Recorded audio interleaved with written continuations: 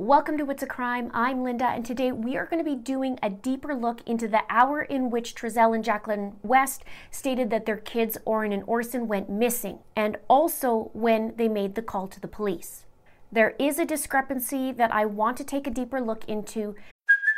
Hey, it's Kaylee Cuoco for Priceline. Ready to go to your happy place for a happy price? Well, why didn't you say so? Just download the Priceline app right now and save up to 60% on hotels. So whether it's Cousin Kevin's Kazoo Concert in Kansas City, go Kevin, or Becky's Bachelorette Bash in Bermuda, you never have to miss a trip ever again. So download the Priceline app today. Your savings are waiting. Go to your happy place for a happy price. Go to your happy price, Priceline. Especially when they called the police, the timestamps on the neighbor's surveillance video, and also what Trezell states in his interview. Something is off, and now I have an even bigger question I'm asking. But before I get into it, if you'd like to be part of the It's a Crime community, please remember to click that subscribe button below, hit that notification bell to all so that you can be notified of my next upcoming videos, because there's going to be a lot of them. Please give this video a like and share this out where you can. Now, let's get into it. It's now been a month since Orrin and Orson were reported missing, and we've seen several interviews now with reporters talking to Chief John Walker from the Cal City Police Department. One of the questions that the journalist Bayan Wang keeps asking him is, what time did the call come in about the boys missing? And Chief Walker repeats in several interviews around 5:45 p.m. And in his latest interview, he stated it was 5:43 p.m., being more specific. But here's what's confusing. The chief is saying that 5:43 p.m. the call comes in and minutes later the police arrive. The neighbor has surveillance, which most of us have seen, that shows everything happening between 4:30 or just after 4 to 5 p.m., according to the timestamps. It shows Trezell in the backyard, and then at 4:30 p.m. there are the flashing lights in that backyard. 3 minutes later, Trezell climbs in the van, drives around for 6 minutes, and then hangs out in the front yard for 13 minutes. We see the police arrive on surveillance at 4:52 p.m. Now, it's possible that the neighbor's timestamp is incorrect and an hour behind. The chief says 5:43 p.m. the call came in, and minutes later the police arrive. And at 4:43 p.m. the surveillance shows Trezell outside, and minutes later the police arrive at 4:52. Only here's the big question and the issue that I have. If it's 5:43 p.m. that the call came in, and if the surveillance is 4:43 p.m. and supposed to be at 5:43 p.m., then what played out between 4:30 and 5? As Trezell said. Missing, and at what time were they reported missing to the police? It's about, I think it was about 4:30, going on 5. It was getting dark, like I said. 5-ish. 5-ish. That's about it. That's when everything played out. And why does Trezell's statement line up with the time on surveillance? So now let's take a look at the surveillance. This is from AV Watchman's channel. In the surveillance, we can see Trezell go out in the backyard around the 4:12 timestamp. Trezell talked about it getting dark outside, which we do see that happening throughout the footage. It goes from light to dark by the time the cops arrive. When we look at the sunset times in California City, the sunset occurred at 4:44 p.m., and I do talk about that in my previous videos. I'm going to take a step further in this and show you 3 other points of reference. There is something called civil twilight. And civil twilight occurs when the sun is less than 6 degrees below the horizon. In the evening, it begins at sunset and ends when the sun reaches 6 degrees below the horizon. Civil twilight is the brightest form of twilight. There is enough natural sunlight during this period that artificial light may not be required to carry out outdoor activities. Only the brightest celestial objects can be observed by the naked eye during this time. Several countries use this definition of civil twilight to make laws related to aviation, hunting, and the usage of headlights and street lamps. So civil twilight on the chart for December 21st is at 5:12 p.m., so a half an hour after sunset. Next is something called nautical twilight. Nautical twilight occurs when the geometrical center of the sun is between 6 degrees and 12 degrees below the horizon. This twilight period is less bright than civil twilight, and artificial light is generally required for outdoor activities. Nautical twilight ends at 5:44 p.m. on the chart, 1 hour after sunset. Then there's astronomical twilight. And astronomical twilight occurs when the sun is between 12 degrees and 18 degrees below the horizon.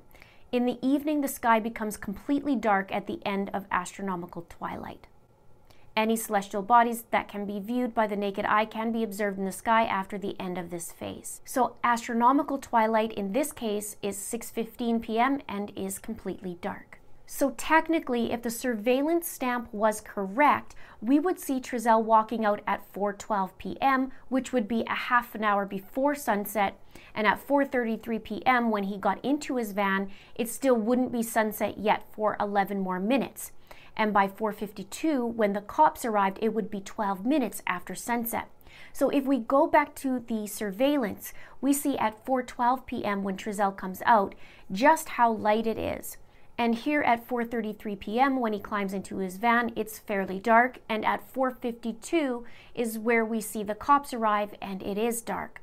So if the surveillance camera was an hour off, then this should be 5:12 p.m. that he walked out, which is already past sunset and hits the civil twilight zone.